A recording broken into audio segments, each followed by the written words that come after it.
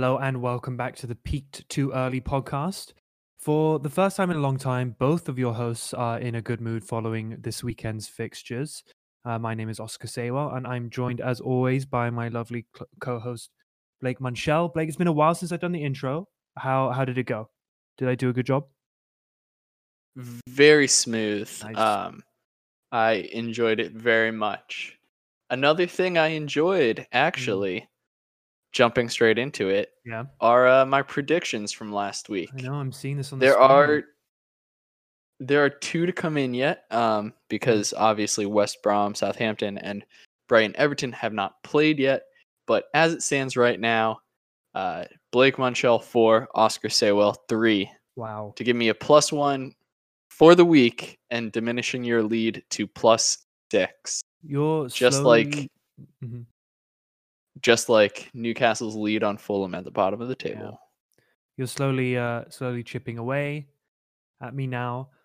It sounds like to me it sounds like there's some lag. It's probably Wi-Fi issues. So listeners, if we interrupt each other throughout, it's not that we're super rude. It's just that we don't know when each other is speaking. So um yeah, I guess we can jump straight into things. Blake, where do you want to start? It's been a great Let's great weekend.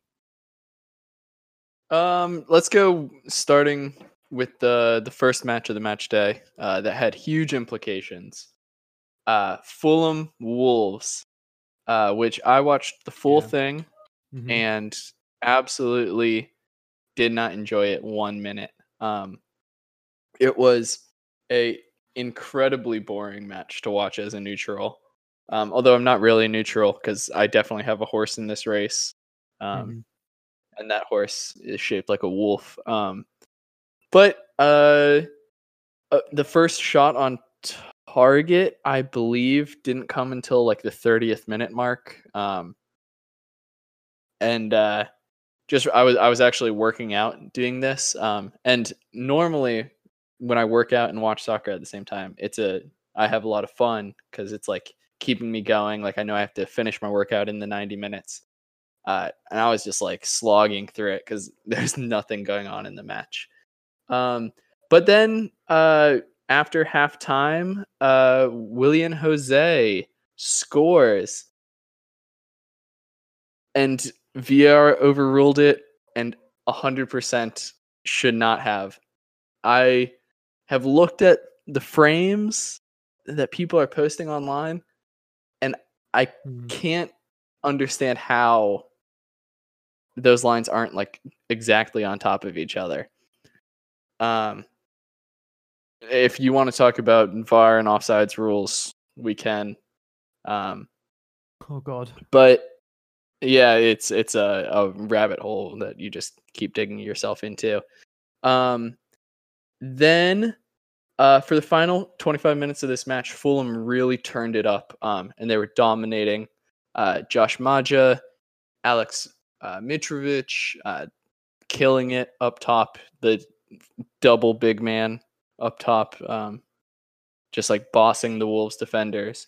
But then, totally against the run of play of the entire second half, uh, Adama Traore is sent through. It's really the first time he was able to get into this match. Narrows the angle for himself weirdly, and then just absolutely rockets the ball. I don't remember who was in goal for Fulham. I'm assuming it was Areola. Yeah, it was Ariola. Like couldn't even react. It was Mhm. so quick. Great call. But this is another match that like Fulham really deserved to win. But then it turns into dropped points. And if there's a saving grace for Newcastle, it's going to be that Fulham, for some reason, can't pull it out ever. So yeah, great win for Wolves, who were slipping a little bit. Great win for Newcastle. Awful result for Fulham. Yeah. And huge implications in the relegation picture. So, any Yeah. thoughts? I think no, you summed it up really nicely. I think my brother is super convinced, and he has been for a long time, that Fulham just won't make it.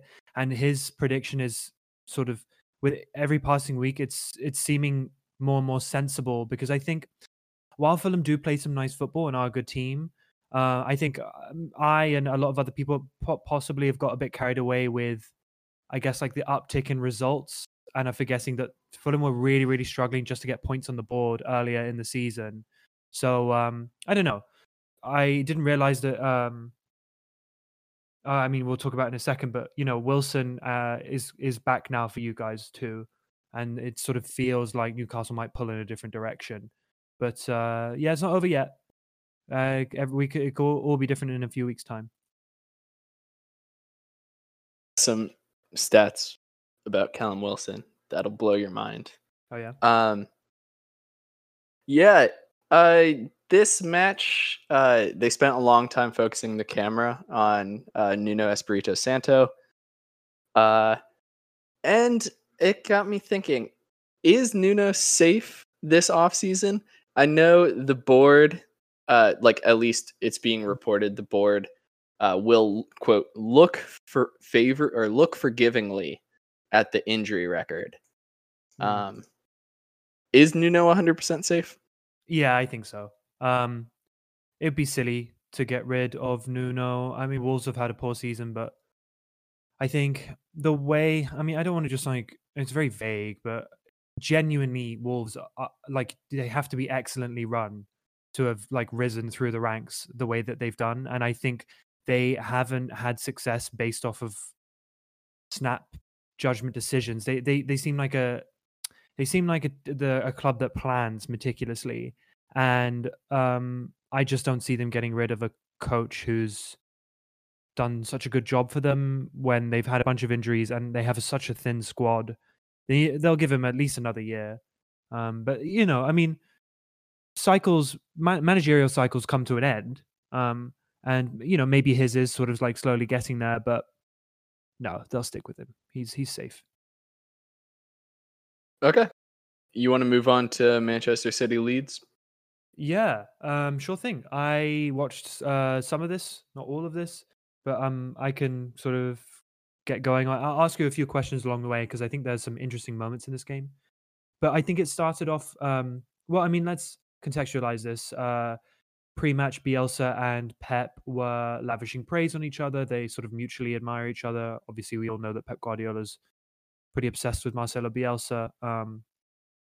And we knew this was going to be a super tactical game, and we were all hoping it would be an exciting one, and it definitely turned out that way, in my opinion.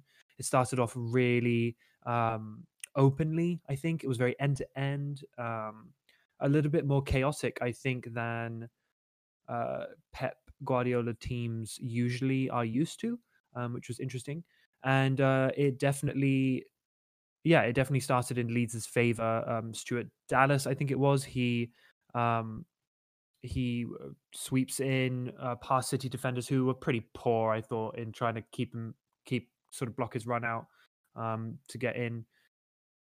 So the box scores 1-0. Wow, that was incoherent. What I'm trying to say is that Stuart Dallas put them up 1-0, and then soon afterwards, it was Steve Cooper, wasn't it?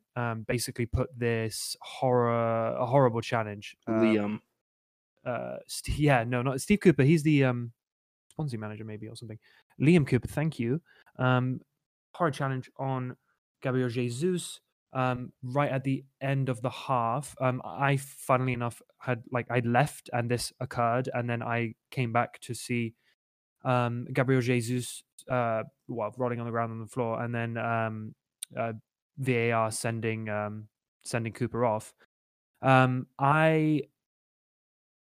What did you think of the sending off? Because I thought it was definitely warranted, and I was annoyed slightly that I was seeing on social media that lots of people saying, doing that horrible thing where they're like, the game's gone soft and like all that rubbish. And I don't like that, especially with this challenge. I thought it was a really poor one, and I thought VAR got it right. But I'm interested to hear what you have to say. Yeah, whatever stream I was watching, I'm assuming it was Sky Sports. Whoever the commentators were, they like when the challenge went in and they were doing the VAR check and they were watching it over and over and over again. And at the beginning, they've seen like 4 replays by this time, and they're Yeah. going, "Oh, that's soft. Like he should. I can't believe they're considering this like violent conduct. That's part of the game." Da da da da da. And Yeah. then once they get to like the 9th replay, they start to go, "Yeah, you know what? Maybe he's a little bit high," and he Yeah. studs up and he clatters into Jesus, and That's a terrible and challenge, yeah. he does touch the ball, but he Mhm. doesn't play the ball. Jesus knocks the ball into Cooper, which I don't think should be considered like quote gets the ball. Yeah.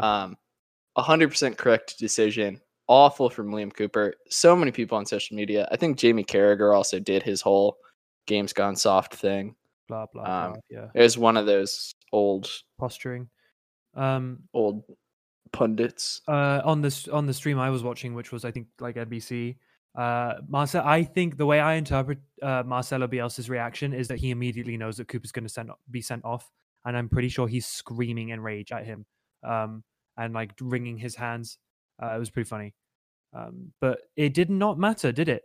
Because despite the fact Torres, the young Spanish winger, equalized after. To be fair, I mean, I was watching it and thinking this is utterly unsustainable for Leeds because it was very much like it was unlike any Leeds side I've seen under Bielsa I've seen before, because it really was like City pinning their opposition back, and I feel like Bielsa is such a chaotic like madman that I was sort of expecting it to just stay open despite the fact they had 10 men.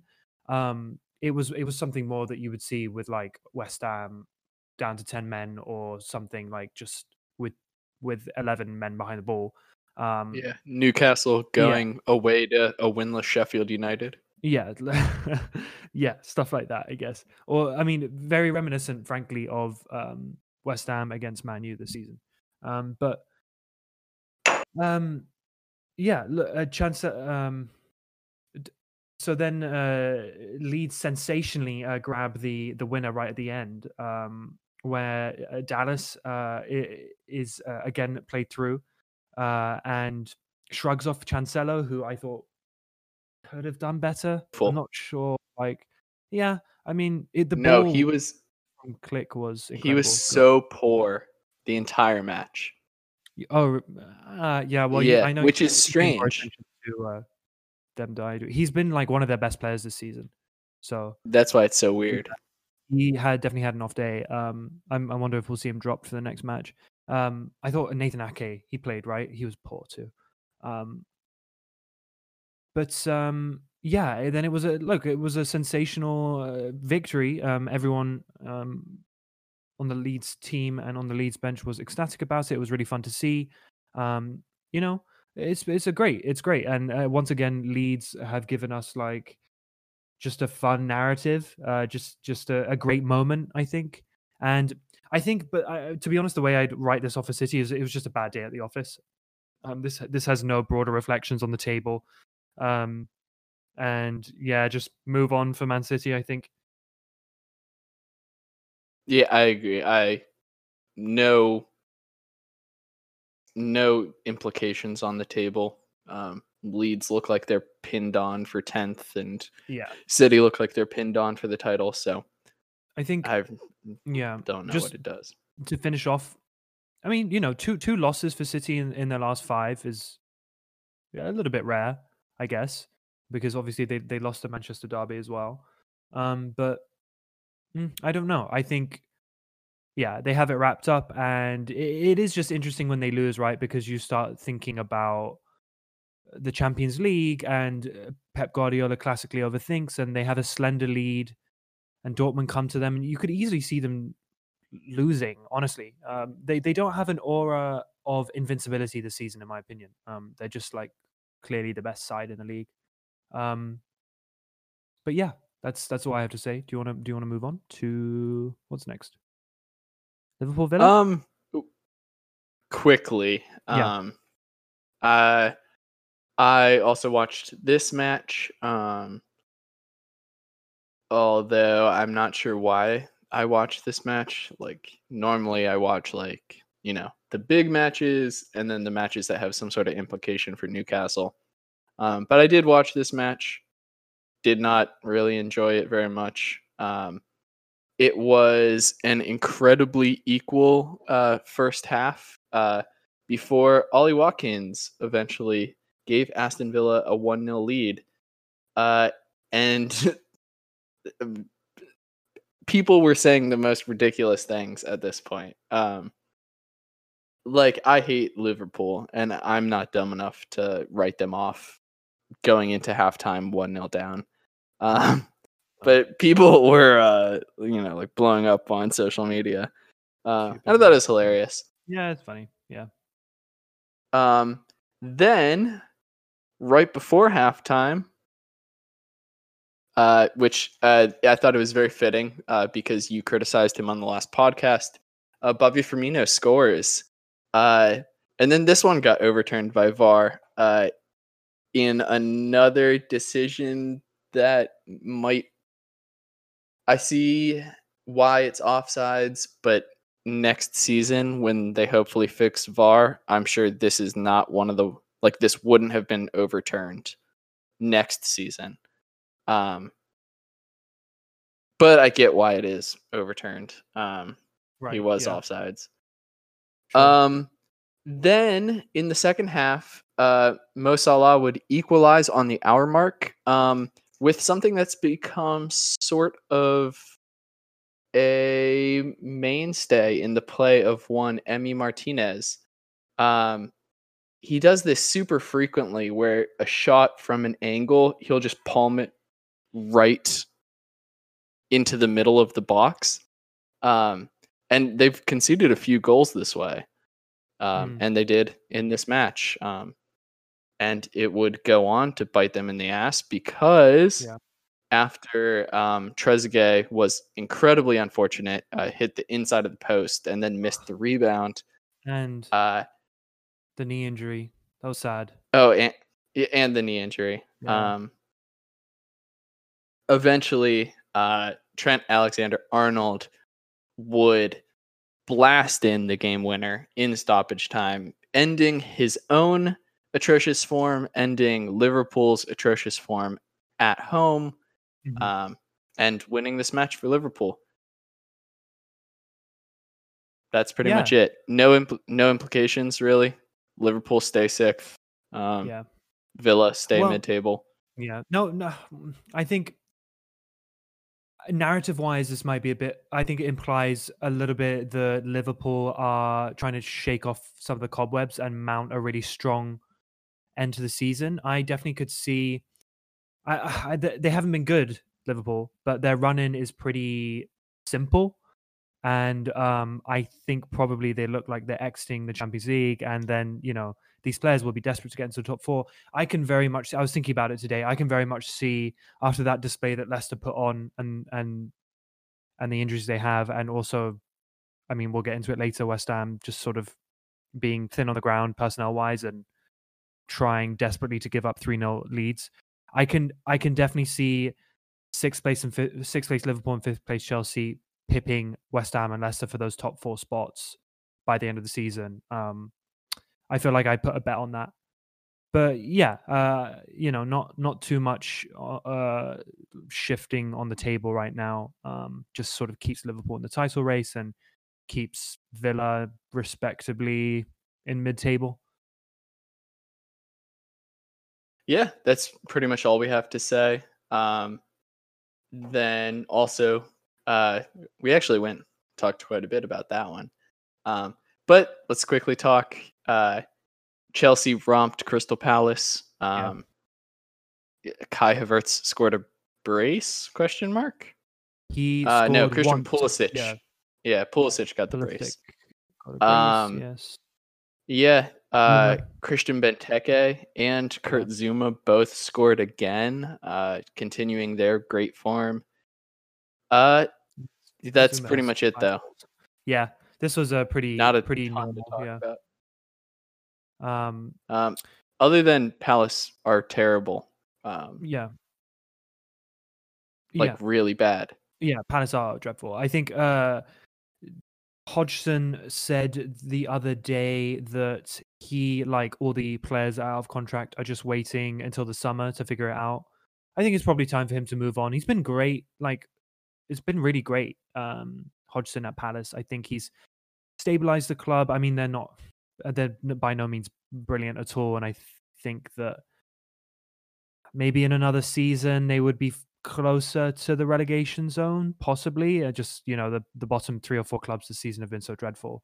Yeah, I think Palace. I don't know. I mean, they're just sort of like, not to be rude, but they're kind of making up the numbers still, and I'm not really sure what the future of that club is. I think if they keep trying to make their team younger, like they did summer 2020, then maybe they'll be revitalized. But for now, it's sort of just they're plodding along. But let's not let me get into rambling about Crystal Palace because nobody cares. Oh, you know what's up next? Newcastle Burnley. Please take it away because I'm excited. Excited. Yeah, this was the I don't know, maybe 4th or 5th or like 9th game in a row that's a must win for Newcastle. Before this match, it was 2 wins in 21 matches, which is so bad. Oh my Yeah, goodness, that's such a bad run of form. it's terrible. Like it hurts me. Like I knew we're that bad, and looking back, I'm like, oh my goodness, how were we that bad? Um, and then in the first half, Newcastle continued what they've been doing.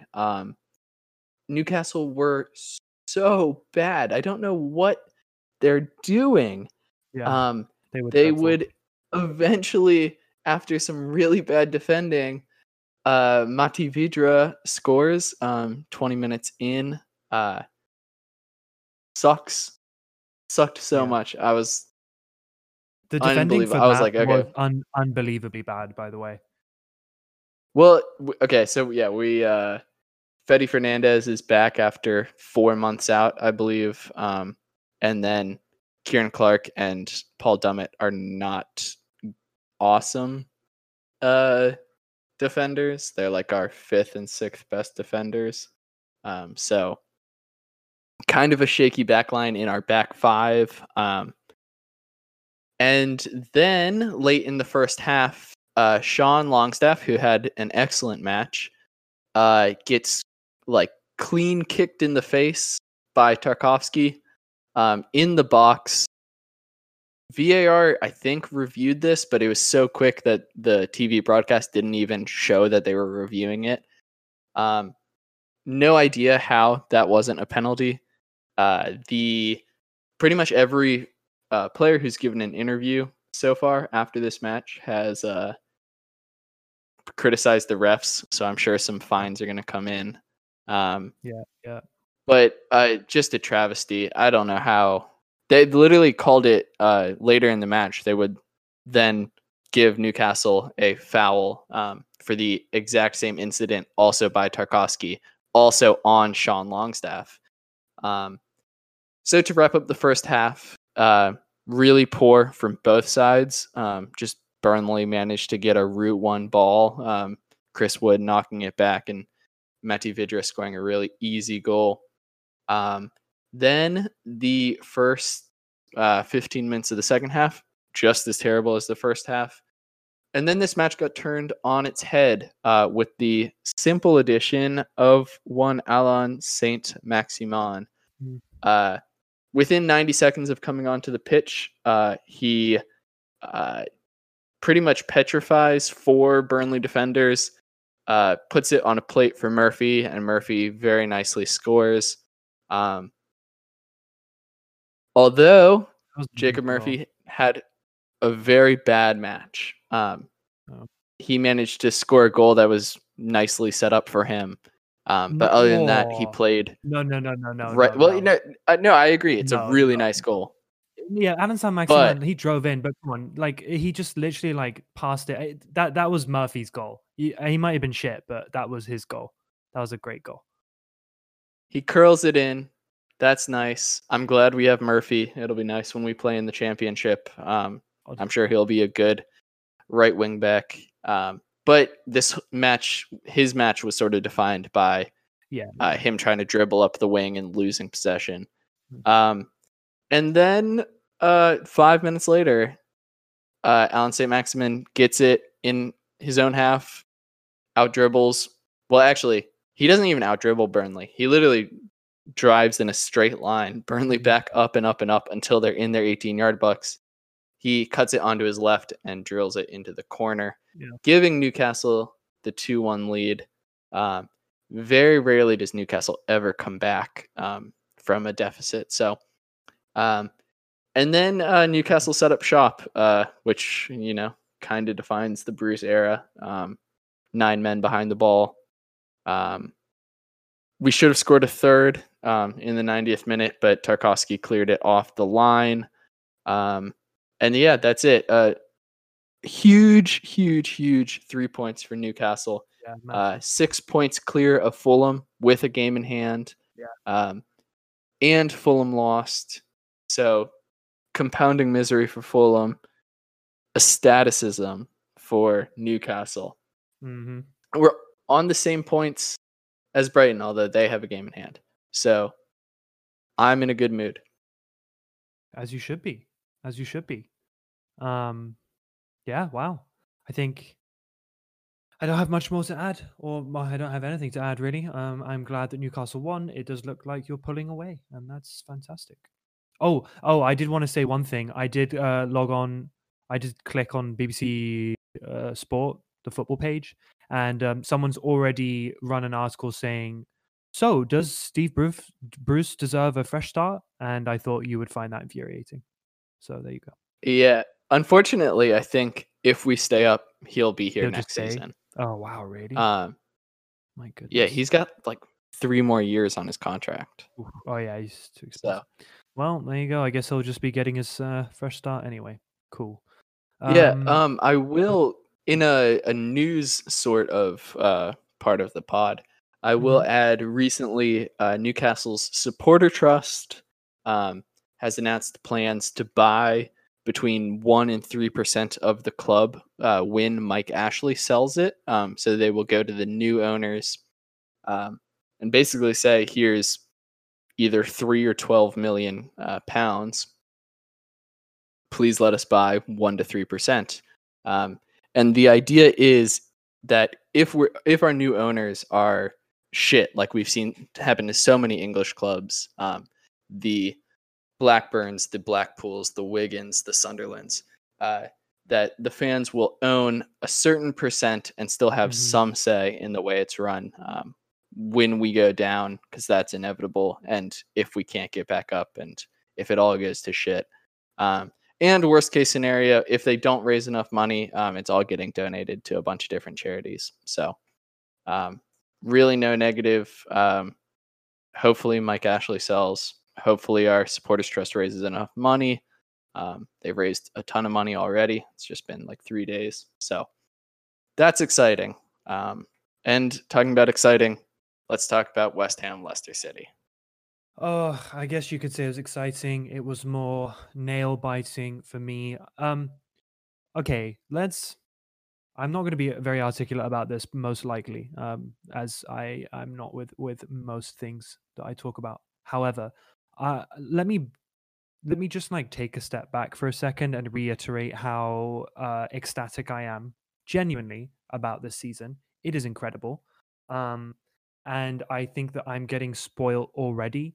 So I'll just preface like this little summary with that. But here we go. All right. I'll start off by saying Jesse Lingard, genuinely don't know what's going on.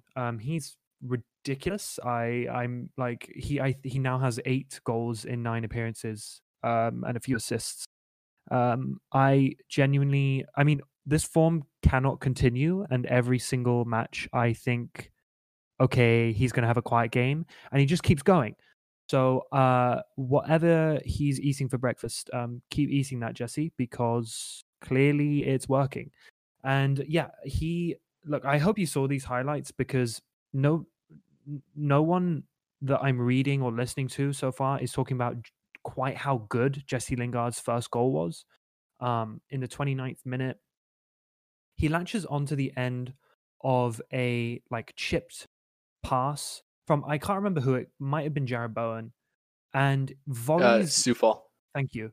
So far, he volleys in from the edge of the area, but when the camera pans in the replays from to behind the player, you see that he's somehow managed to volley the ball and it curls in the air from like it curls to the right and inwards to sneak past the right post, like it's a like a dead ball set piece, and he's just like curled it in. I have no idea how he's bent the ball like that midair. Ridiculous. Um, and then so yeah, Well, cue yeah. yeah, go So, go. like testimony to how beautiful the goal was. Hmm. Casper Schmeichel is maybe 4 feet to the right of it, Yeah, literally standing there watching it because he's confident it's going wide. no, I think it's Um, because he can't see the it. I think it's because his defenders uh, are blocking Jesse. maybe a little bit of both. Okay, The angle from behind the goal, yeah, that ball is like 3 meters I know, wide as it it's approaches insane. the 6 yard box, It and makes then no sense. Yeah, crazy whip. it literally makes no sense. I mean, the technique that is required to do that is honestly something else. There's not. I mean, I don't want to be that guy, but there's genuinely not many players in the world who are playing better than Jesse Lingard right now. That's seriously how good he's been. He added a second in the 44th minute. Diop, who has been extremely poor on the ball the whole game, actually uh, smashed a ball upfield very accurately up to Jared Bowen, who beat the offside trap and scampered through. It was reminiscent of just like 10 minutes earlier when he tried to do the same thing for Fornals, but Fornals is the slowest player in the world and he couldn't keep up. And then Bowen didn't do the right pass, but whatever. In this case, beat the offside trap and it was a 2-on-1. Jesse Lingard was right up there with him and Bowen squared it and Jesse just popped it into the back of the net. We went in at halftime. My mic, I'm sorry. 2-0 up and God, that must have been loud. And everything once again was very hunky dory in my household. We were very happy that we had actually gone in 2-0. The previous two games we played, we've gone in. We had been 3-0 up and then gone in like 3-1 or 3-0 and then just capitulated in the second half. This felt different. It did feel different going in to half time, and then when we came back out again, Jared Bowen promptly scored in the 48th minute, and we were 3-0 up again. And then it started the old cycle again. This is 3 games in a row now. Okay, Craig is being very odd. He's leaving and coming back, and leaving and coming back. So hopefully he stays. And I'm sorry if this is a break in the mid run, but okay, I'm going to go for it. He hasn't left. All right. I'm going to go back and describe Kelechi Iheanacho's first goal to bring it back to 3-1 on the 70th minute. It was, to be fair, a great goal that he scored, but Arthur Masuaku inexplicably just passed the ball to a Leicester player. Massive lapse in concentration, I guess, far too casual. And yeah, 3-1. And every West Ham fan in the world knows that is going to spell trouble for West Ham because it's 3 games in a row now that we've done this. And inevitably, the remainder of the match was all Leicester. We barely had any possession. We were being pegged back. We looked confused, dazed, nervous, to be honest. And our best players couldn't get on the ball. Like Jesse Lingard couldn't do anything about it. Yeah, it was nail biting stuff. In the 91st minute, Kelechi Iheanacho got back another goal. By that point, I had stopped. Well, I'd stopped watching a couple minutes before because I really couldn't take it. And we managed to get over the line, which is fantastic because it's 3 points and we're up in 4th place. However, it's not the kind of form, I guess you could say, that spells a 4th spot in the Premier League. which is a shame. And I think I don't want to sound too doom and gloom, but I'm going to pivot to talking about our injuries because they're really piling up now. We have Rice out for the foreseeable, at least a month, at the very least. We have Antonio out for a month. Aaron Cresswell went down with what looks like a hamstring injury in this match, which is very bad. So that is now that's three of our best players, three of our like five best players this season are out for the next few games, including the Chelsea game. And I've seen the reaction that says like West Ham, they go down with injuries, but they don't care. They just keep going. Very true. And we'll keep doing that. But we can't sustain that, like these injuries and sort of keep performing like we performed today after going up 3-0 and just like, I don't even know how to describe it. It was genuinely dreadful. And I guess, it's the West Ham way. It's exciting. But I think I guess we'll just have to see what happens in the next few weeks. I'm just taking it game by game. The dream of Champions League is genuinely alive at this point. You would have to say, I think, a month ago, you could ask me that, and I would say like, nah, that's sort of like a pipe dream. At this point, it's real, and so that's the annoying thing about these injuries, because you sort of think if we were at full strength, then we might even be favorites to clinch that fourth place. Yeah, look, next week we play you guys in Newcastle. I have a really bad feeling that we're going to drop points to you, but I guess we'll see. And yeah, that kind of wraps up my incoherent rant about West Ham. What do you have to say about this match / these teams? Well, I am trying to find the first half versus second half possession statistics, which apparently is not recorded anywhere online. Oh, Very annoying, because I was going to come in here and I say can't find it. with some cool statistics and Yeah. sound like a real podcaster who's Yeah. got some stats Wow. to back up his points. Mm. But third match in a row with a 3-0 lead, that it was at risk of being blown. The question has to be asked about David Moyes. It's something he's doing, or it's shit dumb luck. So Yeah. I don't know. I mean, before this season, I detested David Moyes. But this season, he's certainly shutting people like me up. So Me too. I don't know. Even though, so it's been 3 straight just dire second half performances by West Ham. And that has resulted in 7 points from 9 possible. So is this a situation where West Ham are so good that even when they play horribly, they can still pick up the points and pick up the wins, and it's a sign of a great team? Or are they some team that's like massively overperforming, and they're getting teams are figuring out how shaky defensively they are? Or is it somewhere in the middle? I don't know, because we're a podcast. We're going to take an extreme stance one way or another. Yeah. So for me, West Ham are European dreaming. They're good enough, I think, that they can eke out these. They can be awful for 40 minutes, but they can eke it out enough. So yeah, I think so, and I think this loss reflects pretty badly on Leicester. I know that they came back with a roar, but I think that's more a reflection of West Ham. And prior to those dreadful 40 minutes, or 35 minutes, 40 minutes, once again, I've been pretty clear that Leicester City in the first half of the season was probably the easiest victory we've had, then plus the Wolves match, and it was looking like that again, which is really odd. And look, I know, so Leicester had to drop Perez, Maddison, and one other player, and Hamza Chowdhury, because they attended a house party because they're idiots.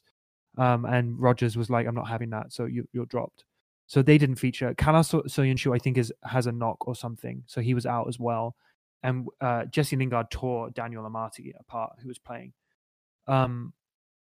Look, I know they have some injuries, and Vardy isn't necessarily firing, but I don't know. I think there was a period of time where my mid-season prediction that I made in the pod, that they would do the same thing that they did last season and slip out of the top 4, was looking really stupid.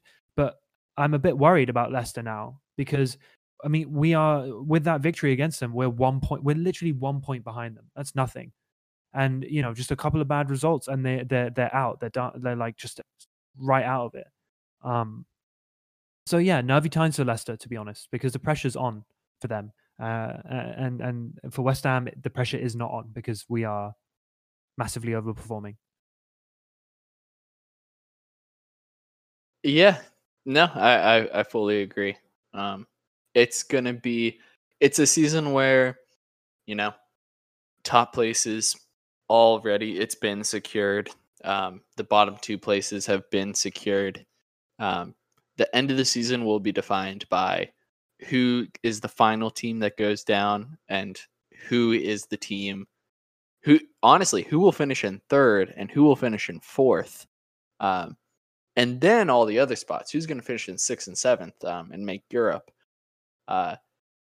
Because, my goodness, this is going to be a close race.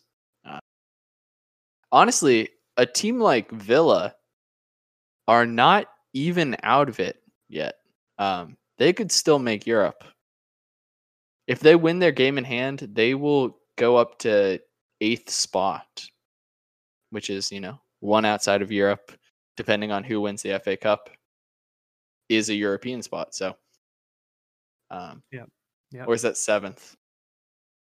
I always get confused about European, like the FA Cup tying into who gets Europe and who doesn't. Possibly 7th? I don't know. Yeah, it's a dumb rule. Anyways, let's move on. Enough, pity party for Oscar despite his team in 4th place. Let's move on to, some more pitiful performances. Tottenham, Man U, the blockbuster matchup this weekend. I watched this all. I also hate both teams, so I'm actively rooting for the meteorite in this one. The headliner will be the Cavani's first goal being overturned by VAR. I understand why VAR turned it over. God, really? Yeah. Well, it's like a shit decision. Next season, it will not be overturned. This season, something like that's going to get overturned. Apparently, the refs are going to run with this is the rule. Rio Ferdinand, he's like, this match is done. I'm turning it off. I'm like, Rio, calm down.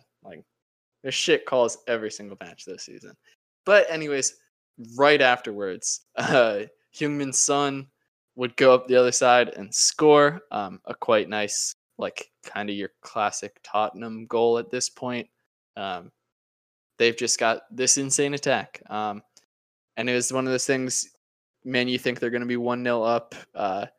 VAR comes in, and then immediately Tottenham scores.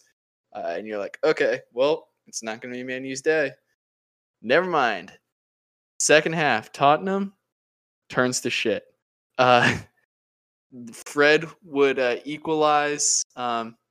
Fred's another one of these players who we've talked about, being like a massive bust since he joined Man United, but relatively recently, he's playing pretty decently. Then Edison Cavani is vindicated. He would score a diving header from a Pogba cross, who Pogba I thought played very well outside of a very bizarre decision. I think while they were still 1-0 down, to attempt this flare, flick, back heel, Uh, that a very typical Pogba thing to attempt. And then Mason Greenwood would finalize the outcome of this match in a 3-1 Manchester United win, after which Jose Mourinho looked livid. Yep. There's some amazing clips of him like trying to say hi to players, but like he's obviously furious, and like Ole Gunnar Solskjaer is next to him, like going bonkers, celebrating. And it's like this great Renaissance portrait of juxtaposition Um, and like folly of man and everything. So yeah. Can I just say though, Ole Gunnar Solskjaer's comment? Did you see what he said about Son afterwards? no. So he said, so you know how so he decided afterwards to call out Son for going down, and he said that the referee was conned by Son, and he came out and he was like, if my son stays down like this for 3 minutes and he gets 10 of his mates around him um, to help him up, then he won't get any food. Which is a very odd comment, but so I mean, he's sort of essentially just trying to say like, oh, it's so ridiculous, and if my like young son did that, then he would like have to skip his dinner. What I hate about this is that Ole Gunnar Solskjaer sometimes does this, where he like sort of tries to be like a macho man or something, and it's very cringeworthy. Like it's just like, Well, yeah, when you're built like Bilbo Baggins, being this like macho man doesn't I know, but have much yeah, pull. it's just so it's just so old school, like so outdated. It's just silly, and it's also really just just a it's just not it's an ugly color on him. I think it's just not a good look on him. He's trying to be somebody he's clearly not. And Jose Mourinho hit back and said like, you're a bit basically like you must be a shit dad then if you're like not feeding your son, which was kind of funny. But yeah, I thought that was odd. He doesn't need to be doing that. But great win for United. And yeah, Tottenham. You know, I wasn't really. I mean, United are they're better than Tottenham, so I wasn't really expecting anything from this, to be honest. Yeah. Yeah. Yeah. I about the Sun going down, disallowing Cavani's goal. Mm. Yeah, I mean, them's the rules. You hit a player in the face, that's a foul. Fouls, Yeah. that's what Yeah. happens. It was just so clearly Um, unintentional. That's the only thing. But yeah, yeah, I know. Okay, let's wrap. What time is it? 7:43. yeah, Okay. real quickly. Yeah, Arsenal spanked Sheffield United. they did. The only thing I'll say about this match is Sheffield United are bottom of the table, and someone said that this was a terrible performance, even for a team that is like one of the worst Premier League teams of all time. So Yeah. I did not watch Well, this match. I was playing tennis. So I watched the first half, and I don't know. I kind of disagree with that. It just looked like a team at the bottom of the Premier League who weren't very good versus a mid-table side who are better than them. I don't know. I didn't watch the second half, to be fair, but I just watched the highlight. I wouldn't put any particular. I mean, Sheffield United have just been this poor the whole time. I was actually thinking that throughout, I was sort of thinking, like Sheffield United might be okay in the Championship next season if they just stick together because they have some good players. But yeah, I don't know. Sort of a nothing match. Doesn't do much for the table either. yep. Okay.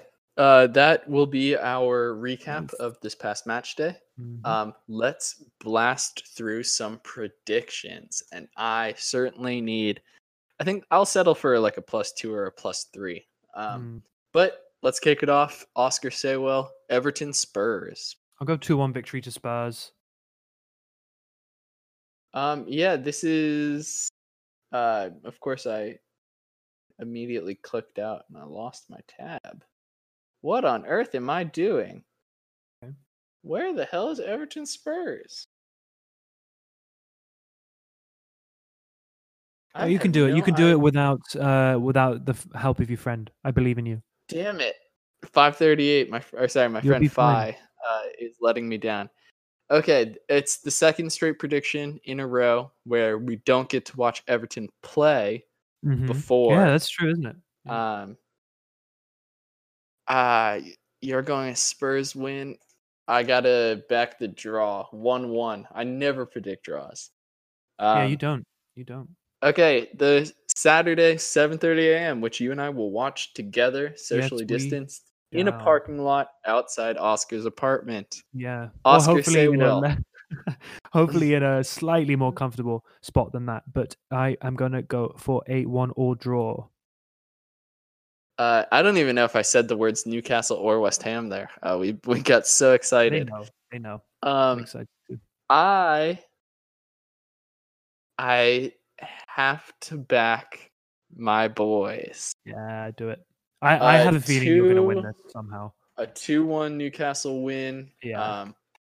I forgot to say my stats from earlier, but um, Newcastle last season only won one match in which Alan St. Maximin did not play. This Yeah. season, we've only won two. Yeah. So in his 2 years at Newcastle, we've only won 3 matches that he has not played in, including cups. Then uh, Callum Wilson joined in the summer. Newcastle United have not won a match this season that did not feature Callum Wilson. Wow. Wow. Yeah, so I like very that. talismanic. Both Callum Wilson and Alan St. Maximin are fully back to fitness. So that is why I'm predicting the 2-1 Yeah. win for Newcastle. Yeah. Oscar. So yeah, and we have sorry, we just quickly on it. We have, as I was saying, like a bunch of personnel out, and Moyes might overthink it. I think we will definitely. I just have this gut feeling that we're gonna drop points to you and maybe lose. And usually when I have gut feelings, they turn out to be correct. So there we go. Okay, Wolves, Sheffield United. I'll go. Oh, Sheffield United are dreadful. 2-0 Wolves. I'll go 2-1 Wolves and just hope to eke you out on the exact score. Arsenal Fulham. I think, unfortunately for Fulham, I think it's ending this resurgent spell. So I'll go 3-1 Arsenal. Yeah, I'll go 2-0. Arsenal, as bad as Fulham have been, Arsenal are also not great. So, but they're still better than Fulham. Hmm. Man U Burnley. Um, the only oh god, Man U are. Mm, I think so. They play in midweek, right, Man U? Yeah. Yes. I think this will be hard for them. I might. They've sort of been grinding out wins. That's the only thing. I kind of want to go for. I'll go for a narrow United win, 2-1. Interesting. Yeah, Interesting. I have a feeling that it Uh, it should be a pretty tough match for them. I'll just go 2-0 Man U. Um, I Burnley were pretty bad today. So, Leeds Liverpool. Leeds Liverpool hopefully will be a fantastic match. I'll go a 2-2 draw. I'm gonna yeah, I'll go 3-1 Liverpool. that's the most Um, sensible prediction for sure. For sure.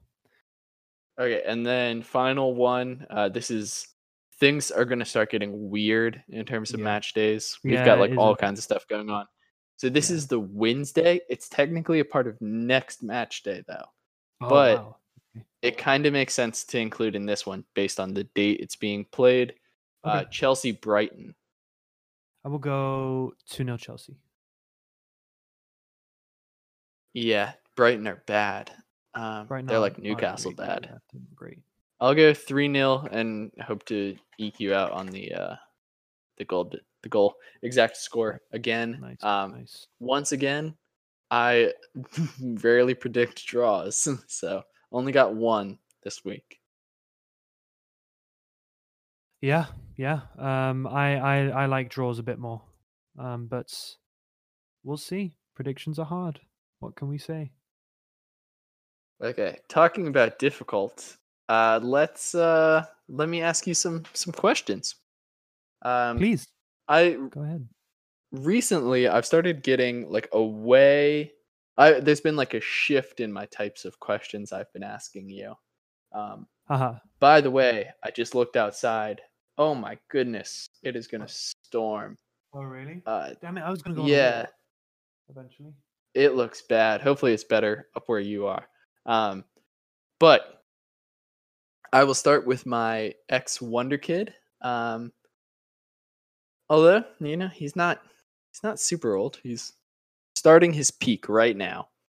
Um, this guy spent 15 years at Feyenoord, making like an ungodly amount of appearances before joining Monaco, where all good Wonder Kids go, and most to die.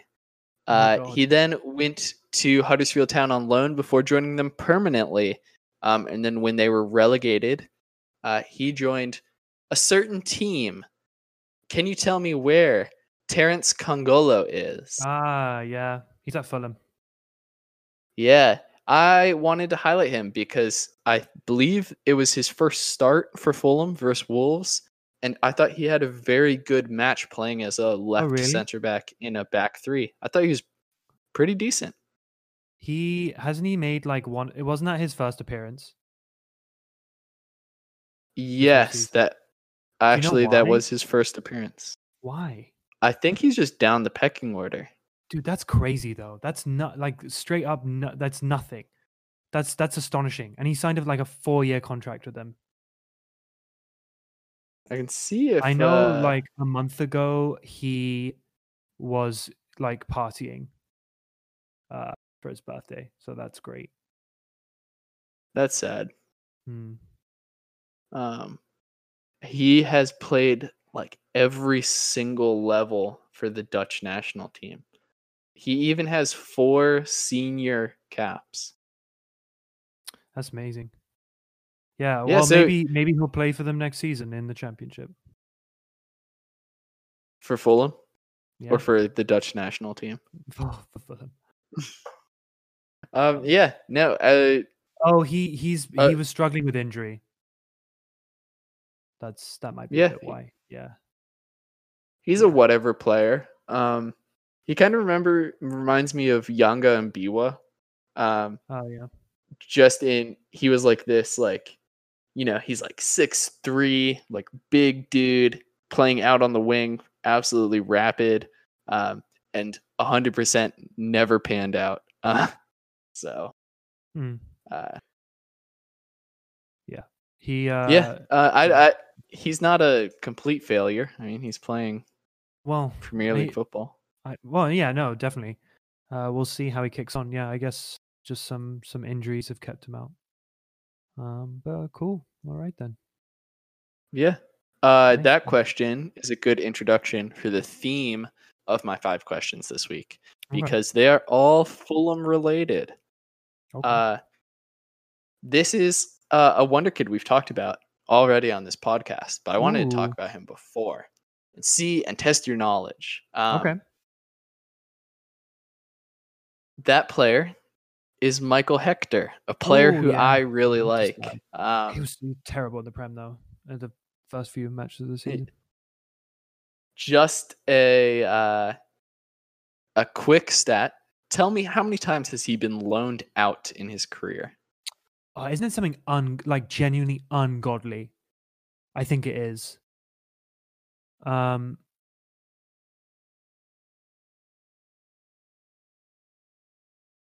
I'm gonna go 15. Dude, you have to be looking at my notes or something. How on earth do you I get got this? it. 15, yeah, 15 I just knew it times. was a huge amount. I mean, yeah, that's just fluke. I'm not. I swear to you, I'm not looking at your notes. I No, you're clicked on good. it today. I mean, full disclosure, I clicked on them today because I thought it was our EFL script, but I immediately clicked off. I don't peek. I just know he was at Reading, and like he was in non-league for so long, right? And then like up in Scotland, and and then he got that move to Chelsea somehow after breaking through to the Reading team. He's been playing since he was like just like genuine, just like a kid, but because he moved to Chelsea in like 2014 or something when he was 22, 23. And then obviously that didn't work out. Yeah, I just know that he's had an ungodly amount of loans, and I went for a nice rounded number. Strange player, to be honest. Yeah. I mean, I guess he's good. I don't know. I'm pretty like I don't know. I don't know. He has quite the resume. Yeah, He has a lot of teams he's had over 20 appearances for. really. Yeah, like a lot of like super historic clubs that he's able to say he has, 20 appearances for. And yeah, pretty impressive. Sort of fallen by the wayside at Fulham right now. Oh yeah, he's was completely. He was dreadful. He was dreadful. Yeah, who knows what on earth he's gonna do in his career? He could do anything. Yeah. If you told me he's playing like in the 5th tier, Yeah, I'd be like, yeah, that man. Yeah. Oh well, I guess Okay. maybe he'll just embrace it. Anyway, sorry, keep going. Yeah, my third question. Scotty Parker is a man who is very dear to both of our hearts. He's of course a Newcastle and a West Ham legend. Yes, he is. But he has one very interesting record that he is the only player who holds this. And it is in regards to his England career. Do you know what record he holds? Who's Scott Parker? Yes, for England. Yeah, I know he holds some weird record, but I'm really not sure that I know what it is. It's for England. No, I don't know. I don't know. Do you want me to guess? Is it If you got one that's on the top of your mind?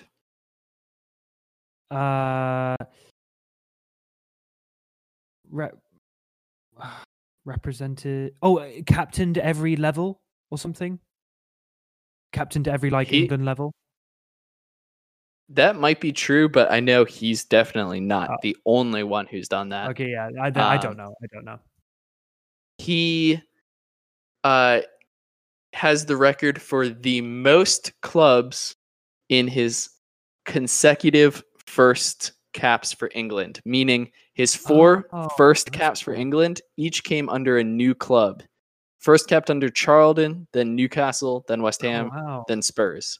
That's really cool. I like that. That's great. Yeah, how do you unearth these? These are awesome. This one's just like the first line in his Wikipedia page. This is the easiest one I found. Okay, question 4.